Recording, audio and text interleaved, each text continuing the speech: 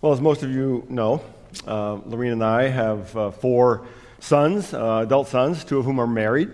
But what you may not know is that the 2 sons who are married both have wives who are expecting children this year. One's due in July and the other's due in October, which means we are going to triple our collection of grandchildren by the end of this year, what I call a bumper crop year for us. Now, the 2 sons whose wives are expecting visited us over Mother's Day. And one of those evenings, I was sitting out on our patio in the back by a fire pit.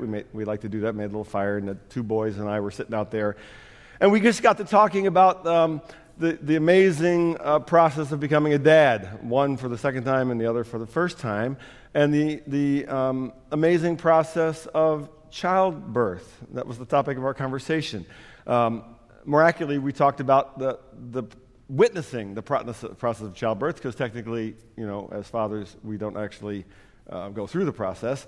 And I can only tell them it's one of the most amazing and unforgettable and emotional experiences of my life. You feel, you laugh and you cry and you feel a fear that borders on terror. You have wonder, and in the end, just pure joy. But what you don't feel as a father is the pain of childbirth. Well, we were expecting our very first. We went through all the classes that expecting parents do, where moms learn how to breathe, and dads learn how to encourage that process. But when the labor pains actually started, I was in just completely unfamiliar territory. I remember Lorene was sitting on the side of the hospital bed in the maternity wing, and she got this look on her face that I didn't recognize completely. It was a look of kind of stillness and sort of intense concentration. And I didn't know what it was, and so I wanted to help. And so what I said was, "Does it, hurt?" Yep, I said that. And I like to say, and then I saw a look on her face that I did recognize. "You are such a meathead." She never said that, but that's...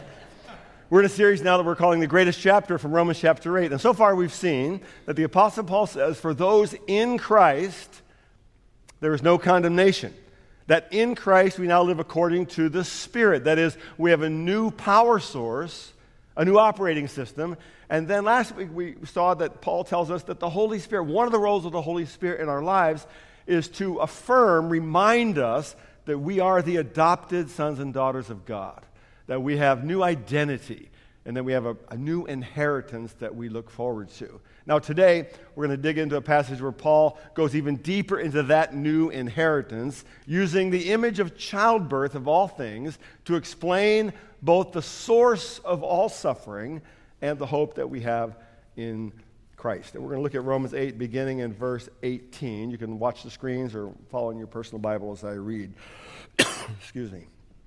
Paul writes, "For I consider that the sufferings of this present time are not worth comparing with the glory that is to be revealed to us.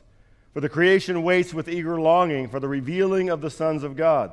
For the creation was subjected to futility, not willingly, but because of him who subjected it, in hope that the creation itself will be set free from its bondage to corruption and obtain the freedom of the glory of the children of God.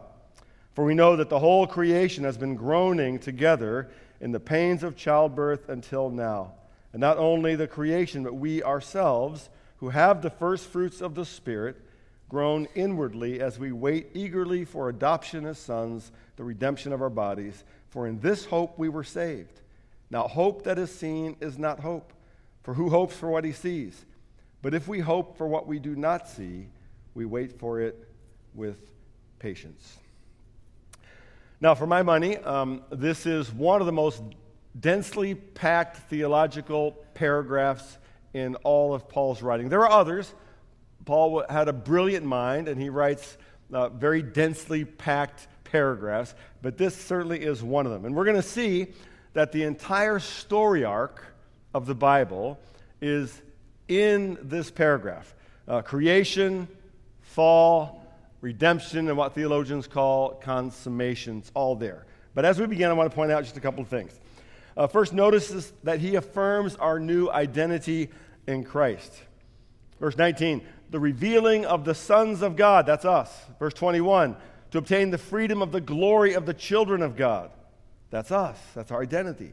And notice when Paul repeats certain words, and whenever you read Paul, notice how he uses language and when he repeats certain words or phrases. For example, he uses the creation 4 different times. For the creation waits. For the creation was subjected. The creation itself, the whole creation, has been groaning 4 different times. He mentions groan or groaning twice. Verse 22, the whole creation has been groaning. Verse 23, but we ourselves who have the first fruits of the Spirit groan inwardly. He uses glory twice. Verse 18, the glory that is to be revealed to us. And then at the end, the glory of the children of God. He uses wait or waiting 3 times. Verse 19, for the creation waits. Verse 23, we wait eagerly. Verse 25, we wait for it with patience. And then finally, he uses the word hope 5 times in verses 24 and 25. For in this hope we were saved. Now, hope that is seen is not hope, for who hopes for what he sees? But if we hope for what is unseen, we wait for it with patience. Now, what I point out is that all these words that he uses multiple times are connected in Paul's thought, guided by the Holy Spirit. I want to take us through what I see are the 3 greats of this passage: the great groaning, the great redemption, and the great hope. Let's begin with the great groaning. We live in a really interesting time in history. I don't know that we spend a lot of time, most of us, thinking about this first part of it, but by many measures, we are right now, living in what some call the golden age of human history. Let me explain. For example, did you know that right now, the rate of global poverty, the rate of global illiteracy, the rate of global child labor, and infant mortality are falling faster than at any other time in human history? We're making progress on all those things. Did you know that according to the World Health Organization, since 1990, more than 2 billion more people have gained access to clean water than had it before? And Chapel Street's been part of that by working together with organizations like LifeWater in Africa. Over the last 40 years, the percentage of the world's population that lives in extreme poverty has been reduced from 37% to less than 10%. Single digits for the first time in human history. We've also been part of that by many of you have supported a child in Ecuador through Compassion. So all that, we're making progress against all these things, the golden age of human history, and yet the world is still reeling from a global pandemic that some estimate have taken the lives of over 6 million people worldwide. We watched the war in Ukraine drag on week after week after week. The recent shooting in Buffalo was the 198th mass shooting in the U.S. this year. Or consider natural disasters. 45 tornadoes touched down in the southern U.S. on one day this spring, April 5th. In 2020, wildfires in Australia destroyed 46 million acres and killed an estimated 1 billion animals. In 2021, floods in India and Nepal claimed over 100 lives. In our own community, just last week, as we prayed about, a young high school girl lost her life in a tragic fashion. This is what Paul calls the great groaning, and he begins in verse 18. For I consider that the sufferings of this present time are not worth comparing with the glory that is to be revealed to us. Now, this is the central passage of this entire text today. Everything else Paul says is explaining this verse. Paul's acknowledging that suffering and pain are real and pervasive in our experience, while at the same time, he's pointing ahead to a time when all suffering will end and what he calls glory will be revealed. But before he gets to glory, he acknowledges that suffering produces groaning. Verse 22, for we know that the whole creation has been groaning together in the pains of childbirth until now. Now, this is a bit surprising to me. I don't know about you, but this surprises me a little bit because he doesn't start where I would start. I would start with human suffering, human groaning. But he doesn't. He starts with the suffering and groaning of the whole creation. Now, what does that mean? If we go back to the very beginning of the biblical story, after Adam and Eve disobey the loving command of God remember Genesis 1 through 3, we read, and to Adam God said, because you have listened to the voice of your wife and have eaten of the tree of which I commanded you, you shall not eat of it. Cursed is the ground because of you. That's an incredibly significant line. Cursed is the ground because of you. In pain you shall eat of it all the days of your life. So all creation, the Bible says, is under the curse of sin. Nothing in creation is as God intended it to be. Remember in Genesis, when God finished all his creative works, he said, it is very good. What he means in that line is that there was no sin, there was no evil, there was no suffering, there was no disease, there was no death. It was very good, but all that changed, and all of creation is now under the curse of sin. Therefore, the whole creation groans, Paul says, right up to the present day. And then he says that great groaning includes us, verse 23. And not only the creation, but we ourselves, who have the first fruits of the Spirit, groan inwardly as we wait eagerly for our adoption as sons, the redemption of our bodies. Now there's a ton there. So all creation groans, and we as human beings living in a broken world, we also groan. Now notice, Paul's very clear. Even those of us who have the first fruits of the Spirit, we also groan. Now, what does he mean by that? If you look at what he says in 1 Corinthians 15, we can see a hint. But in fact, he says, Christ has been raised from the dead, the first fruits of those who have fallen asleep. So first fruits is Paul's way of talking about resurrection. He's saying that even those of us who have experienced by faith the power of the resurrection, those of us who have been adopted as sons and daughters, those of us who are now fellow heirs with Christ himself, we also groan, he says. Why? Verse 20. For the creation was subjected to futility. That word means emptiness or purposelessness. Not willingly, but because of him who subjected it. Who is that? That's God. In hope that the creation itself will be set free from its bondage to corruption. That word corruption means rottenness or decomposition.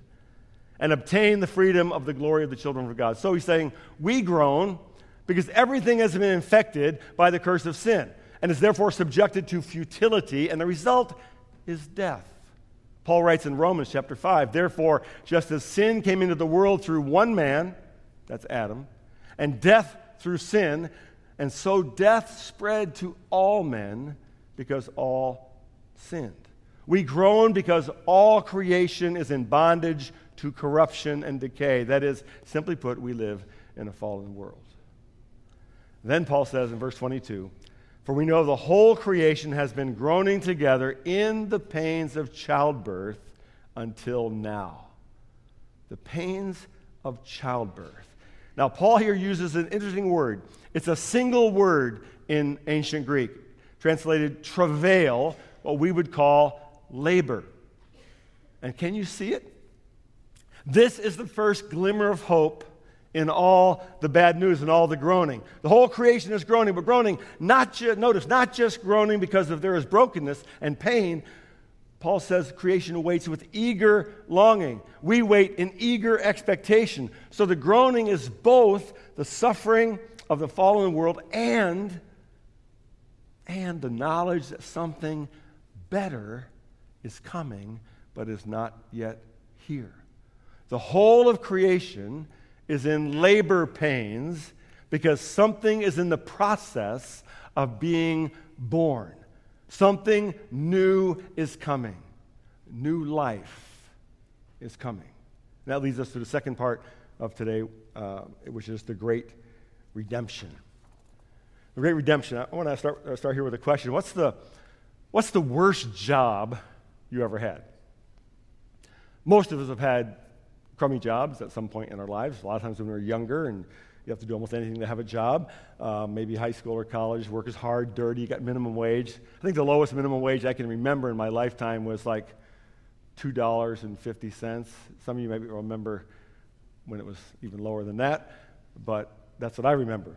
One of my bad jobs was a summer job I had in college, in the late 70s when my brother and I both worked for a construction company in Florida.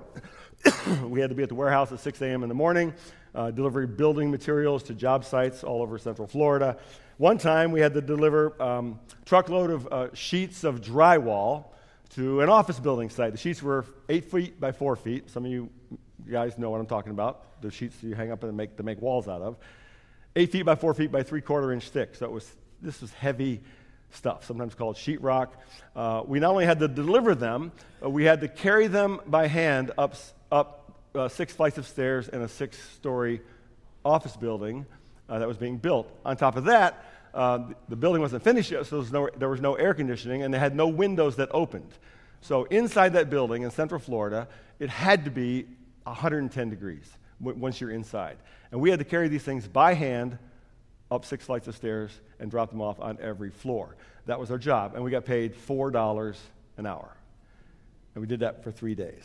We were so tired some days that during our lunch break, we laid down on cement floors, raw cement floor, and used concrete blocks for pillows and fell dead asleep. It was so physically challenging. We talked about quitting every hour of all 3 of those days. Now, but imagine, that's just a crummy job, right? Hard job. But imagine that at the end of those 3 days, I knew I was going to receive for that bad job, not $4 an hour, but $10 an hour. Would that change how I experienced that job? Well, maybe a little bit.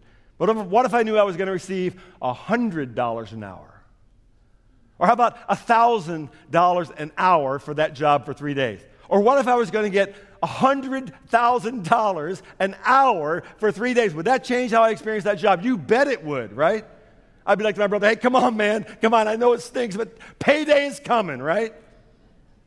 Because what we hope for, what we know in the future can actually change how we experience the present. That's what Paul's talking about.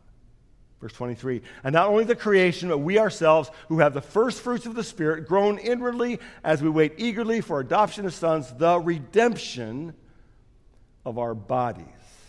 Paul says what's coming is not a payday, but redemption. That word redemption means to buy back, to ransom.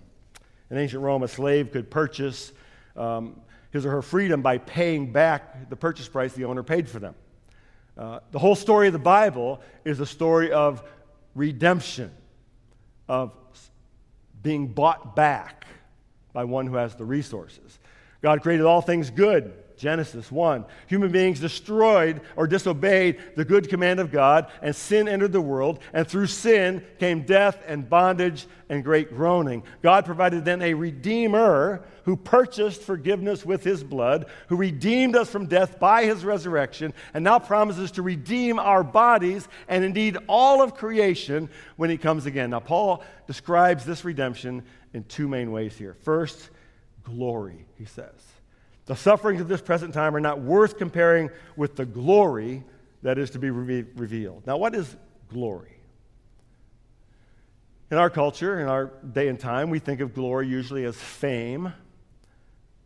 It's close. Celebrity, great accomplishments maybe, or maybe even great beauty. You know, a mountain sunrise, something like that. But in the Bible, glory almost always refers to the power, holiness, and presence of God himself.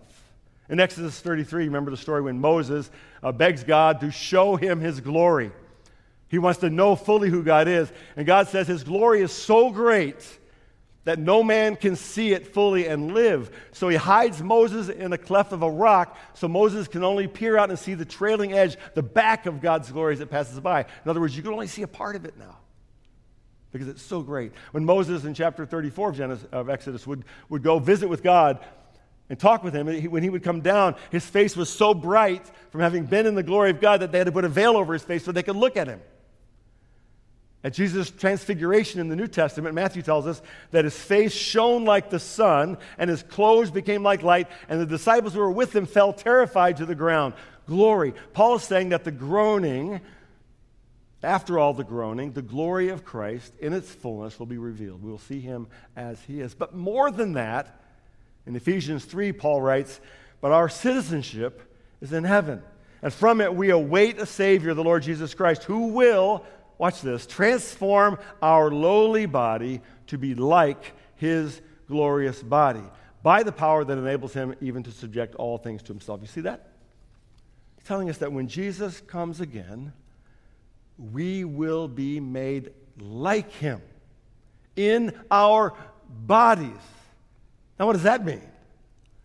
In 1 Corinthians 15, Paul writes, "So it is with the resurrection of the dead. What is sown is perishable. What is raised is imperishable." Talking about our bodies. It is sown in dishonor. It is raised in glory. There's that word again. It is sown in weakness. It is raised in power. It is sown a natural body. It is raised a spiritual body. Now, that's an oxymoron if I've ever heard one. What's a spiritual body? Those words don't seem to go together. Listen how one writer describes it. "This is the promise of a spiritual body suitable for the full life and glory of heaven, a body like Jesus has, one that can eat but doesn't need to eat, one that defies the physical limits and boundaries of our physical world. The spiritual body will have no expiration date, and age will be meaningless. It will be a real body, but a body that, like the spirit, knows no decay, has no need of physical sustenance to keep it alive." I still struggle to grasp what that is. I just know it's better than this, right? His glory will be fully revealed, not only in our bodies, and risen new bodies, but in the new heaven and new earth, the new creation itself. Revelation chapter 21. And then John writes, "I saw a new heaven and new earth. For the first heaven and the first earth had passed away, and there was no longer any sea. And I saw the holy city, the new Jerusalem, coming down out of heaven." Notice, coming down out of heaven from God, prepared as a bride, beautifully dressed for her husband. And I heard a loud voice from the throne saying, "Look, God's dwelling place is now among the people, and he will dwell with them, and they will be his people, and God himself will be with them and will be their God. He will wipe every tear from their eyes. There will be no more death, or mourning, or crying, or pain, for the old order of things has passed away." The Bible teaches our bodies will be redeemed. All of creation will be redeemed. I was thinking about that this week. Think about it this way. One of our sons took this photo last week as he and his wife were traveling through Glacier National Park out in Montana. Now, my guess is when you see a photo like this, or when he stood there looking at that, several words came to his mind. What would come to your mind? Beautiful, breathtaking, maybe even glorious. But let me tell you something. That's fallen. That's the world in groaning. That's the world that's in bondage to corruption and decomposition and decay. Can you begin to imagine what the new heaven and new earth will be like? No, you can't. Because here's what Paul says. 1 Corinthians 2:9. "What no eye has seen, no ear has heard, nor the heart of man imagined, what God has prepared for those who love him." So just as the creation is groaning and we are groaning, everything will be redeemed by glory. Second, redemption will bring freedom, he says, verse 20. "For the creation was subjected to futility, not willingly, but because of him who subjected it, in hope that the creation itself will be set free from its bondage to corruption and obtain the freedom of the glory of the children of God." Now, the phrase set free means to be released from bondage. So Paul is saying here, as his adopted children, we've already been set free from bondage to sin. That takes place at our salvation. But that we will be set free from the bondage of death itself, and that the whole creation will be set free from its groaning and into a glory that we can't begin to imagine. That's what Paul's talking about. And this leads us to the third part of today, which is the great hope. The great hope. We all know, I think, if we think about it, that there are two kinds of hope in our experience. One kind of hope is saying, "I hope it doesn't rain today." Right? Hope it doesn't rain today. And as human beings, we tend to live most of our lives in that hope, which is hope is wishful thinking. I hope it doesn't rain today. But it might. The other kind of hope is to say, "I hope spring comes this year." That's a different kind of hope, because that's hope as certainty. It may or may not rain today, but spring always comes. Although here in Illinois, we have to wait a little bit. Verse 24, for in this hope we were saved. Now, hope that is seen is not hope, for who hopes for what he sees? But if we hope for what we do not see, we wait for it with patience. In this hope, we've been saved. What's that hope? We have no condemnation in Christ. In Christ, we've been adopted as the sons and daughters of God. In Christ, we have the Spirit dwelling in us. All this already accomplished. We have this hope. But the groaning remains. The work of redemption has not yet been consummated. There is still one great hope that remains. Here's how Paul describes that hope in Titus chapter 2. The blessed hope, he writes, is the appearing of the glory of our great God and Savior, Jesus Christ. That's our hope. Peter says it this way in a rather long passage from 1 Peter, but follow it with me. Peter writes, blessed be the God and Father of our Lord Jesus Christ. According to his great mercy, he has caused us to be born again to a living hope through the resurrection of Jesus Christ from the dead, to an inheritance that is imperishable, undefiled, and unfading, kept in heaven for you, who by God's power are being guarded through faith for a salvation ready to be revealed in the last time. That's exactly what Paul's saying here in Romans chapter 8. Now notice, verse 6, in this you rejoice, though now for a little while, if necessary, you have been grieved by various trials, groaning, so that the tested genuineness of your faith, more precious than gold that perishes though it is tested by fire, may be found to result in praise and glory and honor at the revelation of Jesus Christ. That's coming. Though you have not seen him, you love him. Though you do not now see him, you believe in him and rejoice with a joy that is inexpressible and filled with glory, obtaining the outcome of your faith, the salvation of your souls. What we hope for that has not yet happened rushes back and informs how we experience the groaning of life now. I mentioned earlier that Paul uses the word wait 3 times and the word hope 5 times. These words are connected throughout the Bible. In fact, they're almost used in an interchangeable way. The word he uses for wait means to wait eagerly for something, to wait with great expectation, kind of like a child waiting for Christmas morning. The word hope means to expect or trust in what you're waiting for. So Paul is saying our hope is certain, and our hope informs our waiting. Our waiting, in other words, is shaped and filled by the content of our hope. Let me try to make this personal, because I think this is personal. My dad, I've told stories about him throughout the years, was the youngest of 6 children. In the tail end of the Great Depression, and his father died when he was only 5 years old. The summer after his father died, his mother sent him to live with a relative and lived on a farm away from his town because she couldn't afford to feed all 6 children. My dad has very few memories of that time, mostly because they're very sad, but he does remember going out every day to sit by the side of the country road that ran in front of this relative's farm. He was only 5 years old, but he believed that maybe his older brother, who drove a milk truck for work, would maybe drive by sometime during the day. And he could just wave, and his brother could wave back, and he wouldn't feel quite so alone. But his brother never came because his route went somewhere else. Today, my dad is 89 years old. Many of you know this. He's living in a memory care facility in Ohio. He was a pastor for over 60 years, serving 10 different congregations throughout the U.S., preached thousands of sermons, I don't know how many, led hundreds and hundreds of people to faith in Christ throughout his career. He had a wonderful memory. He had one time had over 100 chapters of the Bible memorized. Chapters, not verses. If you got him started, it took hours for him to finish. Right? My dad loved sports, played ping pong, tennis, golf, loved to sail. Today, he does none of those things. He still knows us as family, but he struggles to remember what happened yesterday or even 5 minutes ago. All the siblings are gone. My mom, his wife, is 65 years, died a year and a half ago. So in some ways, my dad is still sitting by the side of the road again and waiting. Now, some would say he's waiting for death. And in a lot of ways, that's true. But I would say, and the Apostle Paul would say, he's not waiting for death. He's waiting for glory. Glory.